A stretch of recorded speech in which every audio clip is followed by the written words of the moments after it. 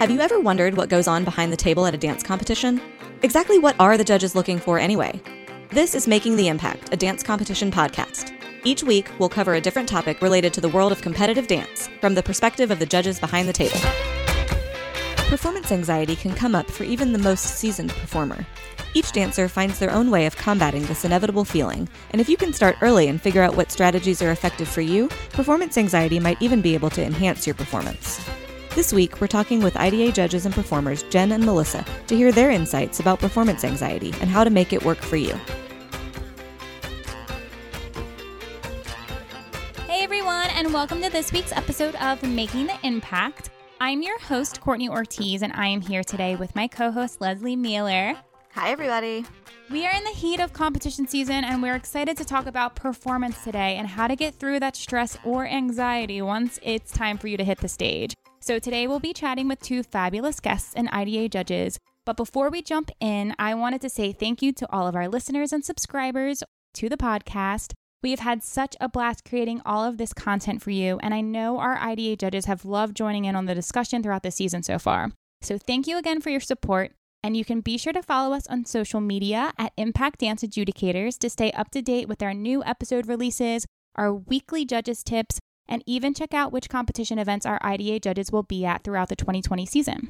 And if you haven't had a chance yet and are still in need of any supplies or gear for the competition season, be sure to check out our season sponsor, Level Up Dance Supplies. Level Up Dance Supplies is a dance mom-owned and operated business that has the largest selection of dance gear in the United States. They carry top name brands including Rack and Roll, K&K Miami, Yofi, Glamour Gear, and many more.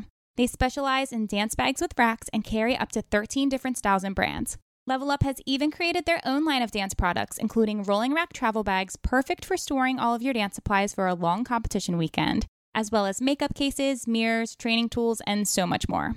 So if you or your dancer is in need of any supplies this season, be sure to head over to their website now at levelupdancesupplies.com, and don't forget, use the code IMPACT to receive $10 off your first order. This is such an important topic in the world that we live in today, and I'm looking forward to hearing about what you both think. And I would like to just kick things off and introduce our two fabulous IDA judges who are here today with us. So let's get to know IDA judge Melissa. Hey, tell us a little bit about you, who you are, what you're up to, where you live, and any career credits you want to share. Awesome. Hi, guys. I am Melissa. I'm currently based in both New York City and Toronto. I am studying for a doctoral degree in dance education at Columbia University. And I'm also on faculty at Centennial College in Toronto, where I teach commercial dance and interdisciplinary arts. I also work for the Royal Academy of Dance. I tutor the Certificate in Ballet Teaching Studies program, which is a 2-year diploma program for students wishing to become dance educators in ballet. And I've also had the opportunity to travel and perform and travel and dance, which is my favorite thing to do. I love traveling. So I've traveled to places like Brazil and Portugal and on the high seas as a dancer. And I've also taught in South Africa and China and England. And yes, I'm really excited to be here. Thank you so much for having me. And I also agree that performance anxiety is a really important topic. Yes. Totally agree. And I'm so happy to have you here from Toronto. Yay, Melissa. All right. And our other fabulous IDA judge is Jen Garaffa. Hello. How are you? Hey, I'm so good. How are you? I'm good. Do you want to share with the podcast listeners a little bit about you, who you are, where you're from, and what you're currently up to? Absolutely. Hi, everybody. My name is Jen Garaffa. And I am based down in Orlando, Florida, where we have a great time. I work at Disney World all the time. I'm there. If you take a trip down to Disney World, come see me.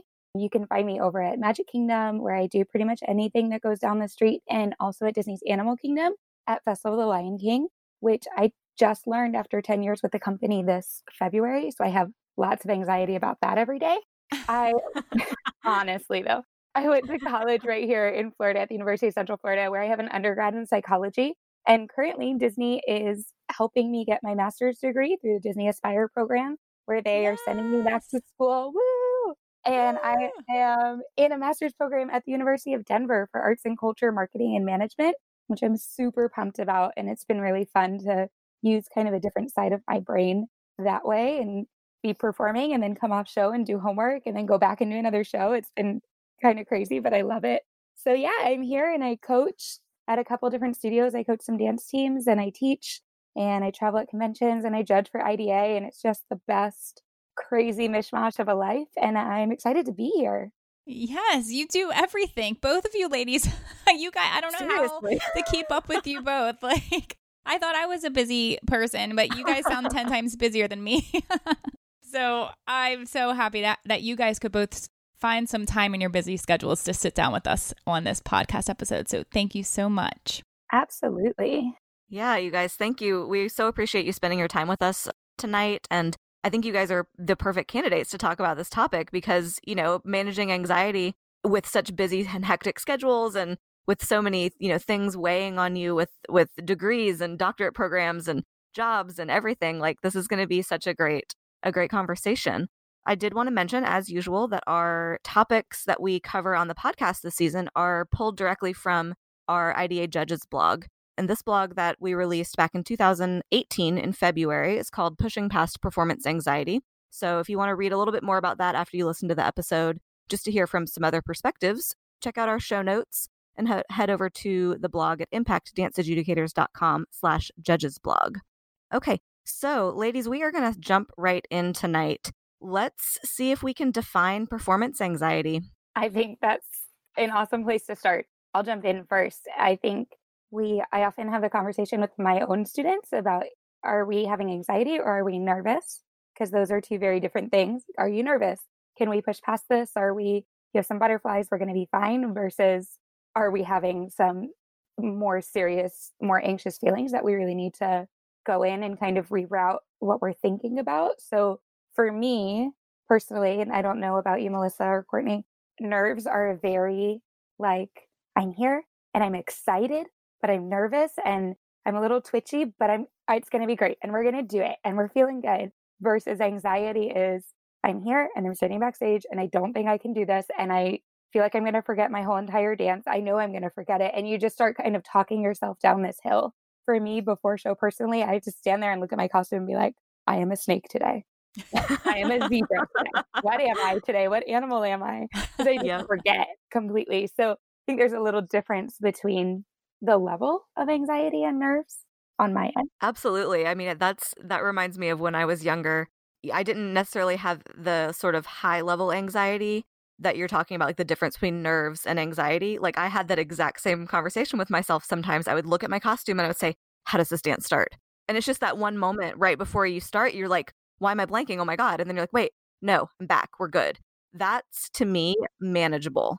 It's when it moves into that sort of the fear-based, the talking down to yourself kind of level where it's like, okay, we have to reevaluate how we approach this. And I think another important thing to mention to our listeners, none of us are mental health professionals. Everything we say today comes from personal experience. If you're experiencing anxiety or feelings that are unmanageable to you, please, reach out to somebody in your life that you trust and go get some help, because this is coming from our personal experiences and you can take or leave whatever you hear today. I agree with that as well. I think it's important to note that. But I also agree with what Jen said, that there's a difference between general nervousness and anxiety. And I really define anxiety as like an imbalance between the demands on a person and the ability to meet those demands. So I think that when you think of anxiety that way, I think preparation is a huge part of it. I personally feel better on stage when I've prepared, or I feel better in anything I do when I prepare. So I think that is a big part of it. So if one feels prepared, then sometimes they can like reduce that anxiety a bit more. Yeah, the preparation, one of the things we were taught in school at college was the phrase, preparation is opportunity meeting good luck. So if you have the preparation, you are ready for the opportunity and the good luck that just may happen, And so I think, like you said, Melissa, to be prepared for kind of anything. And that goes for, a technical difficulty, a costume malfunction, a moment of, oh my gosh, my partner just fell and slipped and can't come on with me. How do we fix this right now? And having those scenarios kind of worked out in your head beforehand, or at the studio with your teacher, with your teammates, to kind of prepare for the unexpected. I agree. And I think it's not just preparing to be on stage, but I actually find it interesting that both Leslie and Jen, that you both said that you talk about this with your students or you've spoken about this in college, because I find personally, no one ever talked to me about performance anxiety. And also a lot of my students or other faculty or friends, they also say they haven't really learned about performance anxiety themselves. It's kind of self-taught. And I think sometimes it's expected to be self-taught, which I think is actually the wrong way to approach it. I think that as educators, we should all be talking about it in our classes. Yeah, I mean, I'm just trying to think like back. I mean, I still perform, not back when I was just a competition kid, but even when I was a competition kid, I don't really remember, like you said, I don't think we talked about it. It was just like, you better go out on stage and you better nail your routine, and that's it. And I don't care if you get nervous or anxious or, I mean, I think that's what it was. And of course, I think we all have our own sort of ritual and like routine before we go on stage for any type of performance. I know that I definitely feel like I do get anxiety if I have to do a solo performance to this day still, like as a professional dancer. If I'm in a group kind of setting or routine, I feel a little bit more relaxed and hoping like it's like a teamwork effort, like we're going to do this together and I have my team with me. But like solo, oh my gosh, I do not know how all of these fantastic, amazing kids, these dancers at competition, do solo after solo after solo at the age of like sometimes 6. They're fearless when they're 6. But, as we get older, we definitely gain some more nervousness, some fear, some anxiety when we walk onto the stage. You're the only person on the stage in a solo. And that's definitely a scary feeling sometimes. Yeah. I actually read a really interesting article that said something very similar to what you just said. And they said that performance anxiety changes throughout your career and it changes with role changes. So this article actually looked at ballet dancers in a company, and they looked at all levels from the corps de ballet to all the way through like principals and soloists. And they said that the principal dancers actually had more anxiety than the corps just because of the type of roles that they were doing. And I also found it was interesting. They said that character roles were less anxious than non-character roles. So I thought it was really interesting. And I thought then, if I have a student next time that really wants to do a solo and really wants to accomplish a solo, but they're more nervous, maybe give them like more of a musical theater solo so they can hide behind their character as opposed to giving them like a serious contemporary ballet. Oh, that's so interesting. I love that though, because that's essentially, if you can step away from yourself and away from your own personal, I am afraid of this because of this, and you can just become that other, that makes perfect sense. Yeah. How about you, Jen? Have you had certain character roles and have you found them to be less, cause you less anxiety than other roles? Yeah. Like your snake role, for example, No, so when I waited about 10 years to learn the Festival of the Lion King, that was like the dream show. And it's interesting because I spent 2.5 weeks of our 3.5-week rehearsal just being completely blocked off from connecting in any sort of way because I had waited so long and I went through every reason I shouldn't be there. Before coming to terms, someone finally just grabbed my shoulders and they were like, hey, you're here and no one's going to take this from you and you're going to be fine. And you have to build a bridge. You've got to get over this. So I know 4 tracks in the show. I know snake, zebra, elephant, and giraffe. And what's interesting is snake is like the easiest thing because it's such an easy character to get into, kind of slithery and slinky and all of this and that and the other. Elephant is so nerve-wracking for me. How do you be an elephant? I would love to know. Right. We're working on it, right? So if I come in and they say, hey, we switched you into elephant today, I immediately go, oh my God, what do I do? Where do I go? How do I do this? Something about an elephant. I don't know. I have to do something. So it's fun from like animal to animal in that specific show. You kind of go through a little bit of a different form of nervousness and anxiety because of your role and your character and kind of how you have to interact with people and with puppets and all kinds of craziness, mishmash that happens in there.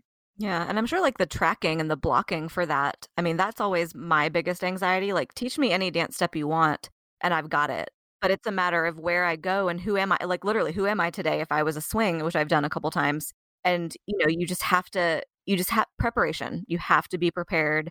And I think that also speaks a little bit to what you just said, Jen, that like somebody finally just grabbed you and was like, you deserve to be here.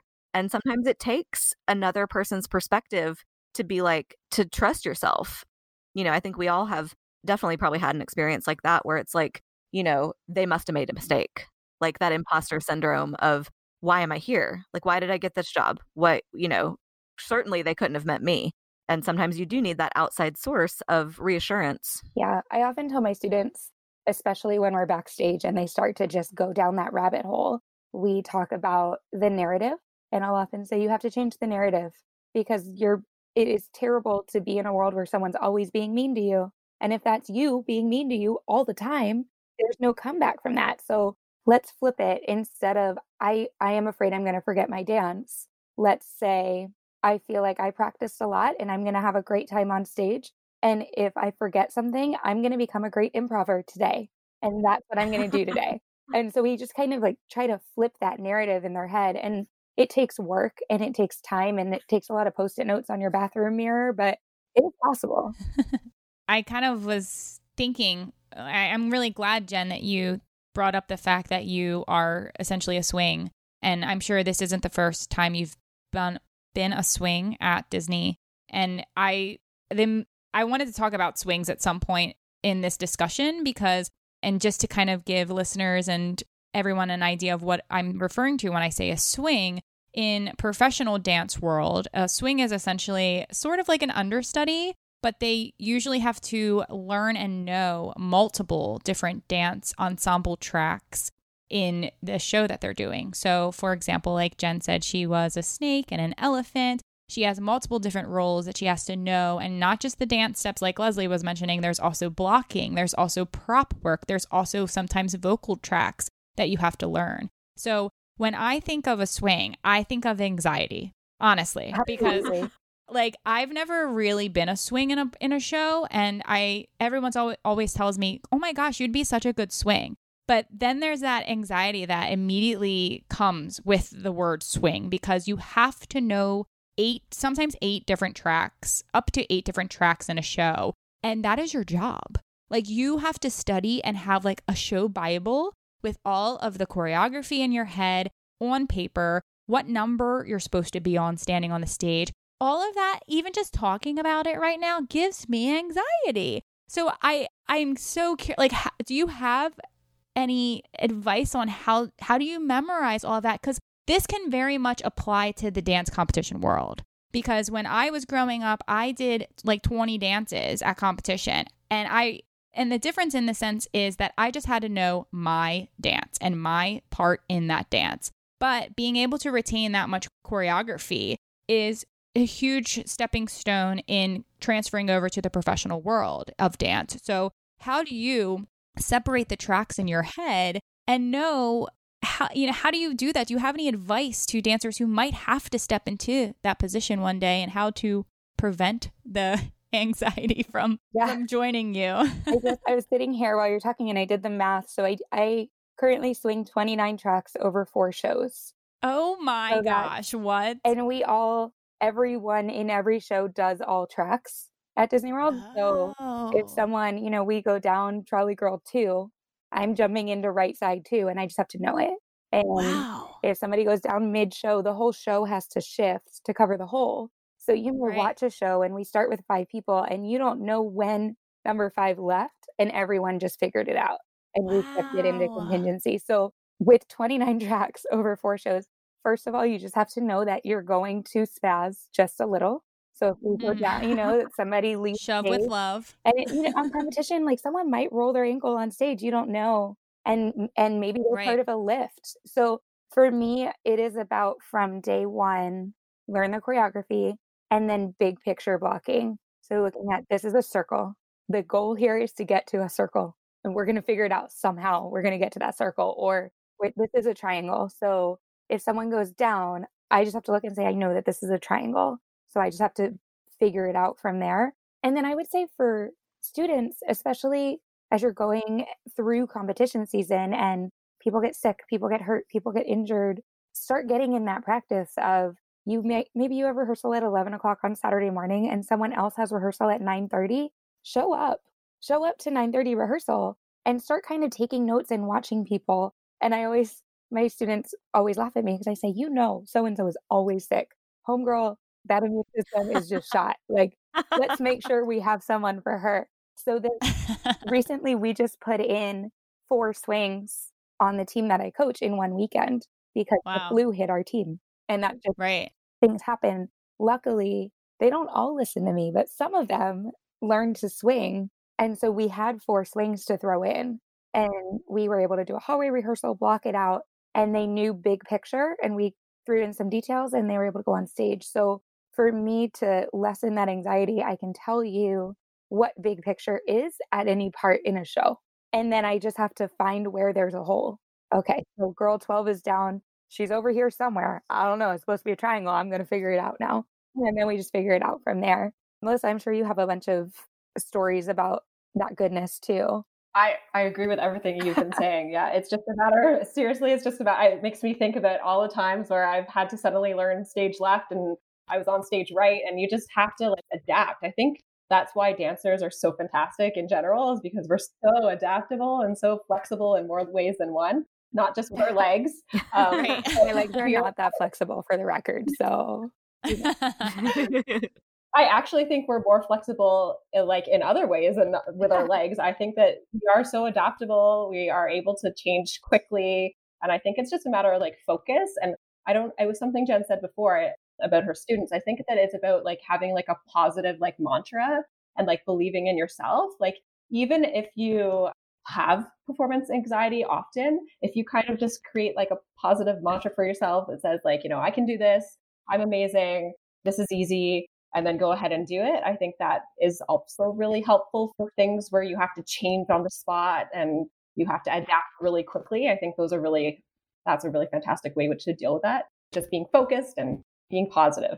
Yeah, the positive self-talk is really important, I think, and it has to start from a young age. There has to be, like Jen said, there's no coming back from that. If somebody's speaking to you negatively all day long and that person is you're the only person who's inside your head. You know what I mean? Like that's always your voice, even if it's masquerading as your teacher's voice in your head or your mom's voice in your head, it ultimately comes back to your voice. So, any way that you can kind of pull out those negatives and switch them out with positives, and obviously surround yourself, with positive people, positive teachers, positive influences to kind of combat that. Because for some people that's easier said than done.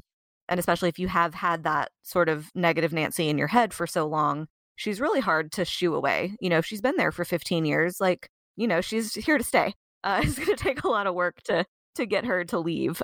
So that's why I think dance is so important. Like as educators, if we talk about it with our students, then they'll learn that positive self-talk. And I think as dance educators, we're perfect role models for that.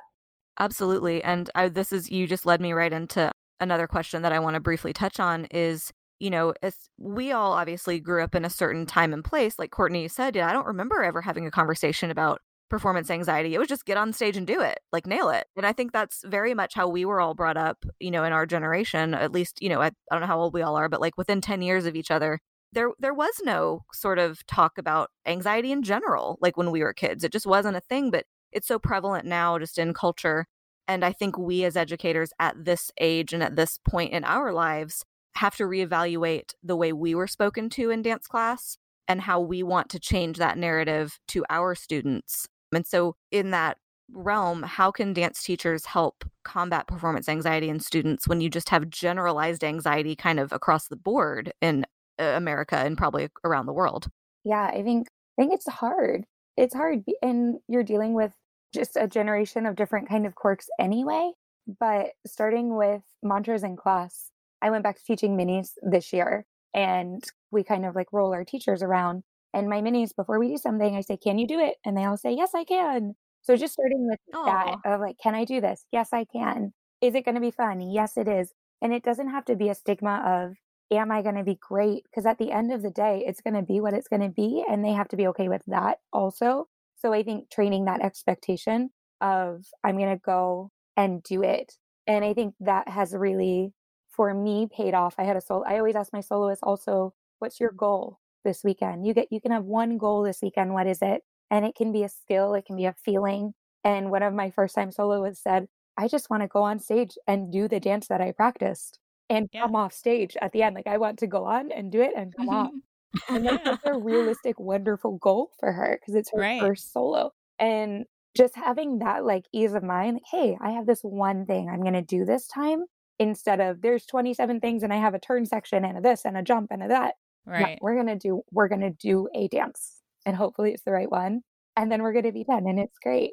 Yeah. So that's my main thing I try to do with them. And then I also encourage the kids and their parents to set a timer on the feeling. So if it's before going on stage or after, we set a timer. You get 15 minutes and you can spaz all you need to. We can cry about it. We can talk about it. We can eat donuts about it. We can do whatever we need to do. But then once the timer comes off, it's like a concrete, okay, we're done now and we're going to move forward. And we're going to go to the next thing. And that's something I tell people after auditions too. When you have that post-audition anxiety situation, give yourself 30 minutes to feel the feeling. And then you have to move on because you can't do anything about it. So we set a timer goes off, we move on. So I think that's, for me as an educator, that's what I have found works really well, is starting that mantra young. And my teenagers hate it, but I'll tell them, can you do it? Yes, I can. I roll, stomp it. I love that. I'm stealing that. That's amazing. I stole it from a ballet teacher, actually.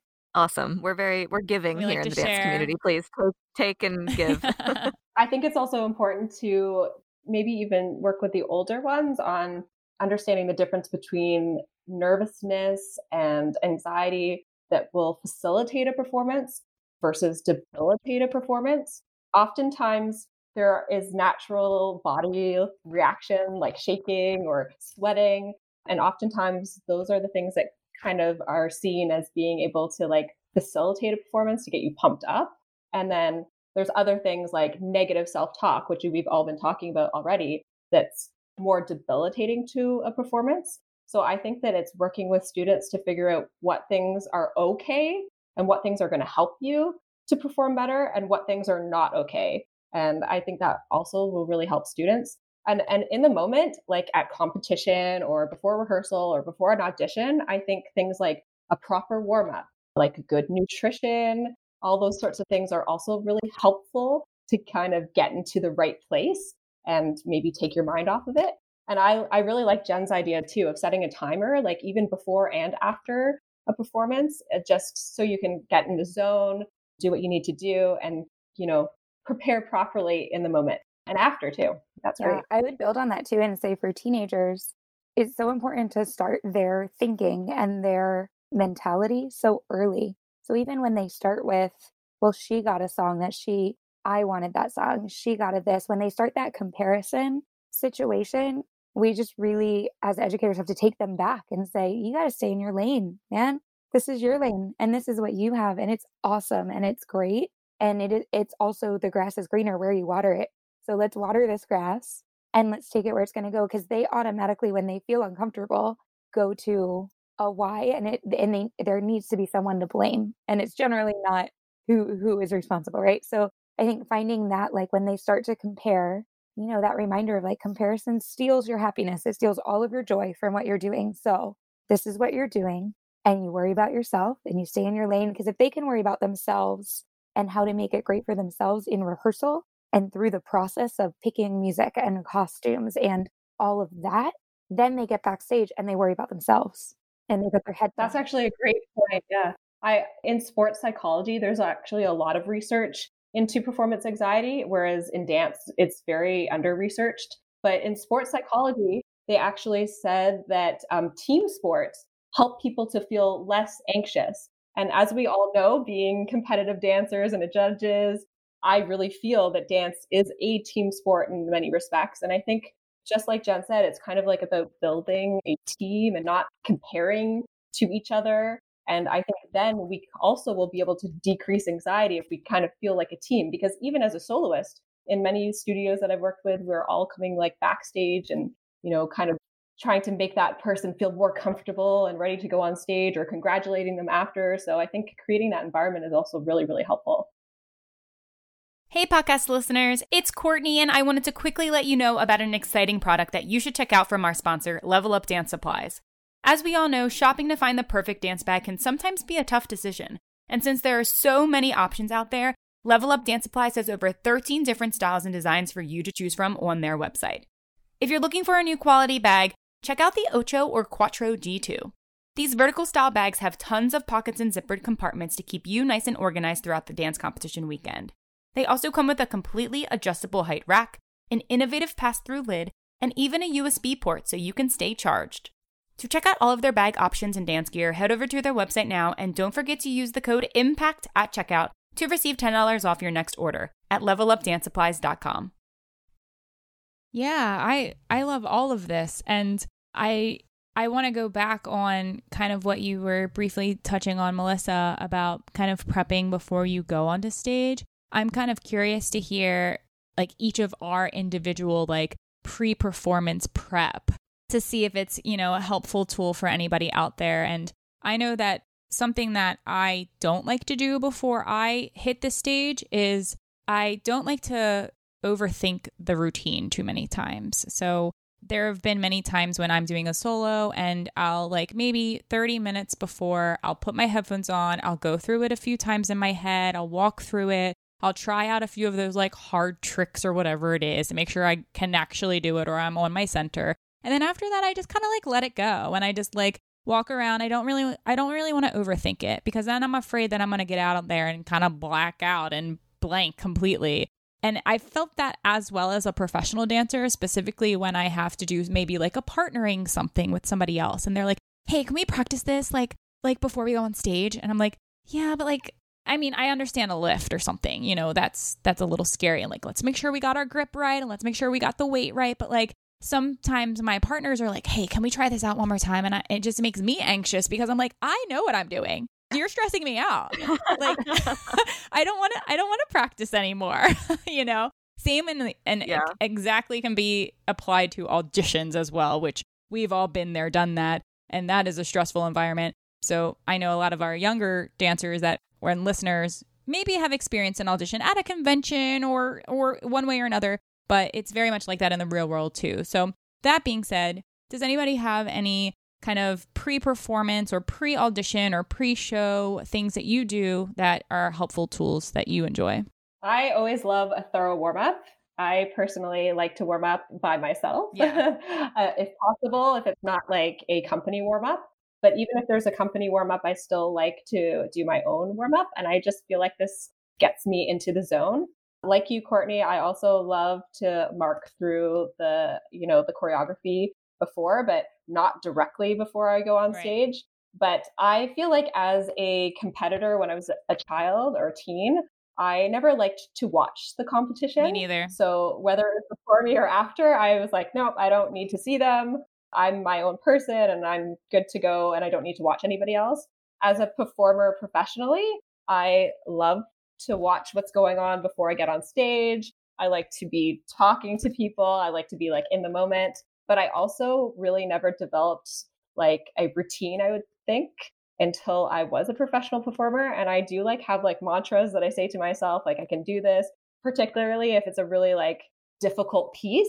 And usually, I think someone said this before, it's usually when it's something to do with like props or costumes that cause me anxiety. Like I've worked with these big 7-foot doors before where we had to climb them on stage. And not only could that be potentially dangerous, but it's also about like musicality and hitting your cue and hitting your timing and making sure that you're wheeling this giant prop in the right direction and you're not going to like hinder anyone else's performance. So things like that were things that like caused me the most anxiety. And that's when I kind of developed this like positive self-talk before I go on stage, directly before I go on stage. And I think that's basically what I do as a performer. And that's what I did as a child. Yeah, for me as a performer, my situation is so different from so many people's situation because of where I'm at. But I come into work and we'll do a group warm up. I find that if my warm up, it's usually led by choreographer's assistant or show maintenance choreographer. So if that person's style doesn't jive with me, I give myself a second warm up. That is, because if I'm not prepared for show number 1, then shows 2, 3, 4, and 5 are never good. My body takes a certain kind of preparation, especially after so many years. So getting that good warm up, and then I'm usually pumping some music while I put my makeup on just really like whatever, it could be John Mayer on some days, just like getting in that kind of groove. And then like today, maybe it was Lizzo, you just never know what's going to come. Yeah. So just getting that like music pumping, getting positive attitude. And then if it's a new track or a new role or a newer performance, then I'll go to whoever it is, maintenance choreographer wise, which would be like a teacher for us. And I'll go to them and say, hey, I need to talk through this track. Okay. So I run out and I usually will just speed talk it. I run out and I'm behind this boy and then I run forward and then we're going to go around the circle and I stop right here. And then I go over to my left and then to my right and I'll talk the whole show and just rattle it so that I know, even if at first my body is unsure, my brain knows where to go and I'm not bumping into anyone today. That is always the goal. So those kind of things. And then right before I go on backstage, it's usually talking to people and just not thinking about it. Hey, how was your day? How was your weekend? Are you having a great time? Awesome. Me too. Oh, look, we're going to go do a thing. Hope it's good. We'll see. Don't know. Let's do it. And we kind of get out there. Somewhere in there, you'll usually find me in a nice deep second plie with my eyes closed. Just, okay, we're going to go do it. Or in a plank. If I feel off balance or off center and I can get like a nice 30-second plank in right before I go out on stage, I feel much stronger and ready to go, especially when I'm wearing a unitard. There's just something nice about feeling strong when you're in your unitard, right? So we'll do that plank, cut up with people, talk about things, and then we're gone. And once you're gone, you just have to, you got to let it go. In the words of the Queen, you got to let that go and find the people that you're there for. And remember that whether you're dancing at Disney World or at a dance competition or your dance recital or the county fair or in your studio for some parents and grandparents, that might be the only time they see a live dancer today, tomorrow, in the week, in the month. So whatever you give them is still a gift. And you have to own that. Whatever, maybe what I'm giving you today is a whole bunch of, oh my gosh, I'm in the wrong spot, right? But I'm going to have fun being in the wrong spot. We're going to figure it out together. And that's still a gift you're giving to someone. So if you look at it like that, the mess ups aren't as intimidating. I'm still gifting you something, whether you're Susie's grandfather who's never seen dance or a little kid at Disney World. Yeah, I love that. That's so true. The last show that I did before I retired, I learned it in 3 days because I was a replacement. And it was at a dinner theater, so there were a lot of older people. And one of the things that I always tried to remember was that, just specifically in that arena, but for any arena, this may be the last time somebody sees dance, and it may be the first time somebody sees dance. And you just don't know. And that is always, it was anything goes. And we're doing the very last time step, of the finale. And all these little old people were just happy and smiling and clapping and singing along. And like, I could barely get out the words literally every single night because it made me tear up thinking, this means something to somebody. Like, and I didn't know at the time that it would be my last show for now. But I think that's such an important thing, whether you're at, like you said, at a nursing home, at your dance recital, at a competition.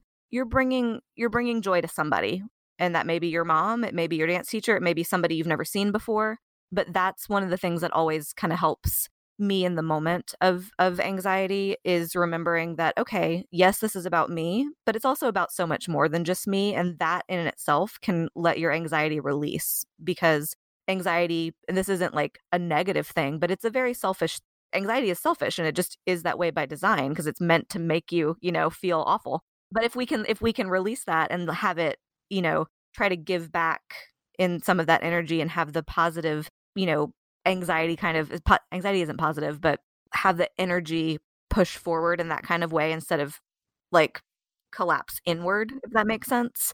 I think that's one way we can shift it a little bit. Absolutely. Yeah, I think that's good too. Also, like focusing on your teammates and other people on stage with you is sometimes really fun too. So if you kind of get to that point on stage where you're overthinking and you think you might be messing up, then it's maybe good to like focus on other people who you're performing with or focus on the audience and think about that instead. Because like I think Jen said, if you overthink it, then it's more likely that you're going to be more anxious and you might make a mistake at that point. Yeah, what you said about it being selfish, because there's no good way to say that anxiety is a little selfish, because it is. When you're anxious, you're thinking, I don't think I'm going to do good. I don't think this is going to go well. I don't. So if we can find those moments where we're saying I, me, I, and change that narrative and say, this might not go well, but someone else is going to feel great. I'm going to smile and someone else, my mom's going to cry. That's always my favorite goal when I'm working with students. I just want you to make your mom cry today. And they'll like wiggle a little bit and then they'll go out and they'll come back. And when their moms all come out crying, say, I Right. did it. I made her cry. It just makes it less about them. And they start to think about how many people invested in them. Did someone put rhinestones on your costume? Do it for them. Don't do it for you. Do it. Make your solo about that person that spent hours making you this beautiful costume, or your mom who drove you to dance, or your grandfather who sent you some money to buy a new leotard. Like, make it about something aside from yourself, and that anxiety will start to diminish. Totally. Yeah, I think that's a great idea. Like talking to your anxiety. So why am I feeling anxious? Like, what does this really mean? What am I really fearful about? Because oftentimes anxiety is about a fear. So if I mess up, like, what will really happen? Does it really matter? Sometimes it's a growing experience. We all have to fail sometimes. I think every single one of us can agree we've messed up several times on stage, right? So many times. And like, we're still here, we're still performing, we're still in the dance industry, and we survived. So I think in the end, also, it's about talking about the outcome. Like, what is our anxiety really about? And I like what Jen was saying, that if you talk to it and then you have an outcome that you're focused on something outside of yourself, then I think that is probably more positive than constantly focusing on the I. Yeah. And I think, as you know, I think, Melissa, you had said this earlier, your performance anxiety changes based on the role that you have. I think that also goes for the age that you are. So, like, you know, we all start dance, and most of the time, unless it's like my mom wanted me to dance, your reason is because it makes you feel good. It makes you feel good. You know, there is that inherent selfishness, because of course there is. You love to do this. It makes you feel good. But as you graduate into being a performer, being an artist, being a choreographer, you know, it can still be about that. But what happens more, I think, and what should maybe start to happen more earlier, is that it becomes about giving and sharing and communicating. And that can't just be one-sided. That has to be a give and take. It has to be something that's outside of yourself. So I think if we can kind of instill that again as educators to our young students, like, of course this makes you feel good and it's about you, but it's about so much more than that. And it can be, and it should be. And I think with working with primarily female teenagers, we also have to remember that that shows on stage too, right? When we say, I want to do my leap good. I want to do my turns good. I want to find center in this group dance. That shows with the people that you're around, regardless. And the energies that you bring in, right? If something happened backstage, somebody used your lipstick, I don't know, that energy, that negative like headbutting comes in. So I think it's important for young dancers, male or female, right, to go in and say, okay, hey, remember that time last week when I didn't sit with you at lunch? I'm really sorry about that. Are we good? And just like toss those things out before they even get there, because the anxiety rears its head in life in different ways. It can be in being quiet. It can be in being tired. It can be feelings of anger, feelings of, you know, mania and kind of all over the place. So anxiety shows itself in different forms. So if we can have as many clean slates as possible going into a performance, then that's not going to contribute to, well, the other day, you know, she rolled her eyes at me. So, you know, it just becomes a tipping point. So if we can forgive and get it out of there and get rid of it before you set foot backstage or in the building even, and just clean slate it, I think for especially that older like teenager group who's still trying to, you know, we're still trying to figure out what our friend groups might be and what levels we are in here and there. That's important. Go in with a clean slate. Just, hey, we can fight about it later, but like, we're good, right? We're good. Okay, we're good. Moving forward. And that's going to translate on stage too. Absolutely. We're having such a good discussion right now. I know, it's so good. It's so good, guys. So good. Do we want to do any final thoughts? Does anyone have any final thoughts that you want to share? I think the one thing that we didn't mention, which is so important, is the use of breath, that somatic practice. Yes. I've heard before from somebody that if you imagine you're blowing bubbles, this is a really great way to focus on something other than your anxiety. And also it has that somatic benefit to, you know, really engage your breath. And I think as dancers, we sometimes forget to use our breath. And I think it's just so important. That's great. That's super interesting. And I'm so glad you said that, because it like is 100% right. And what's hilarious to me is that, like you said, as dancers, we forget to breathe. We breathe from our chest, not our diaphragm. because we're taught not to show all that work. So when I started singing, I didn't breathe well. They're asking you to take these deep breaths in and everything. And number one, can't do it and couldn't do it for a long time. Still can't. Getting better now. Yep. But breathing deeply has the opposite effect that it typically does on people. And I've spoken to my voice teacher, my therapist, all sorts of people about this. When I breathe deeply and correctly, it makes me so emotional and I want to cry and I get anxious. And because it taps into that very deep part of yourself that if you're not used to it, it's very overwhelming and scary. And for some people, that's really comforting.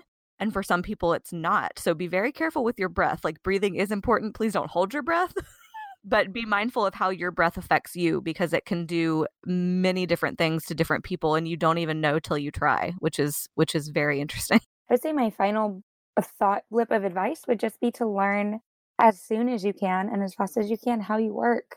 If you're in rehearsal and you have a solo or a group and you know that the third one is your best one, take note of that so that you can go to your competition or your show and say, okay, my third one's my best one, so I'm going to run it twice. And I know that before that third one, if I hold a plank, my turns are on. Kind of start to find those similarities in what you do. Maybe it's take a couple deep breaths before you go to start. Maybe it's take a couple not deep breaths before you go to start, right? Whatever your thing needs to be, if you need to close your eyes and do a little meditation, kind of start to learn how you work. Yeah, and different people work different ways. So as educators, we have to start to know, okay, Susie likes to talk about school before she goes on stage, get her mind off of it. And Sarah does not. She wants to run it in her head. She's going to talk it to me. So for us to be able to help them, just to kind of keep note of this person's fine. This person needs to run. That person is going to cry in a corner for a little while, but she's going to be okay. That helps us help them more. So on both ends, kind of learn how you work and learn how your students work. Start to kind of make note about that. We hope you enjoyed this week's episode about performance anxiety, and hopefully you got some advice on how to work through it. If you'd like to follow our guests on social media, you can find Jen at Jen Garaffa and Melissa at Inspire_2Dance. Do you have a question you've been dying to ask a judge? Now's your chance to send us your questions. We might answer them on the show and give you a shout out. Submit your questions to us on our website at www.impactdanceadjudicators.com/podcast via audio or text. Inhale, exhale. Sounds easy enough, right? But when you're gluing on your 1 millionth rhinestone, cranking out yet another senior trio piece, or maybe just sharing a dressing station with someone you'd much rather just Marie Kondo out of the competition circuit, sometimes taking a moment to breathe is the last thing you're thinking about. That's where La Luz comes in. La Luz is a meditation app designed specifically for performing artists and creatives alike, to help you breathe through those moments of artistic differences. Download the La Luz app today on any iOS device and receive your first week free of all access meditations. If you've been enjoying the episodes on Making the Impact, head over to Apple Podcasts now and leave us a review. We love hearing from all of you listeners, and we may even share your review live on the air. Coming up in the next few weeks, we've got some exciting topics, including ballet, interviews with competition owners, levels at competition, and the March edition of Q&A with Courtney. Be sure to subscribe on Apple Podcasts, Google Podcasts, and Spotify, and tune in every Monday for new episodes. We're so happy you joined us for this week's episode of Making the Impact, a dance competition podcast. Till next time, keep dancing.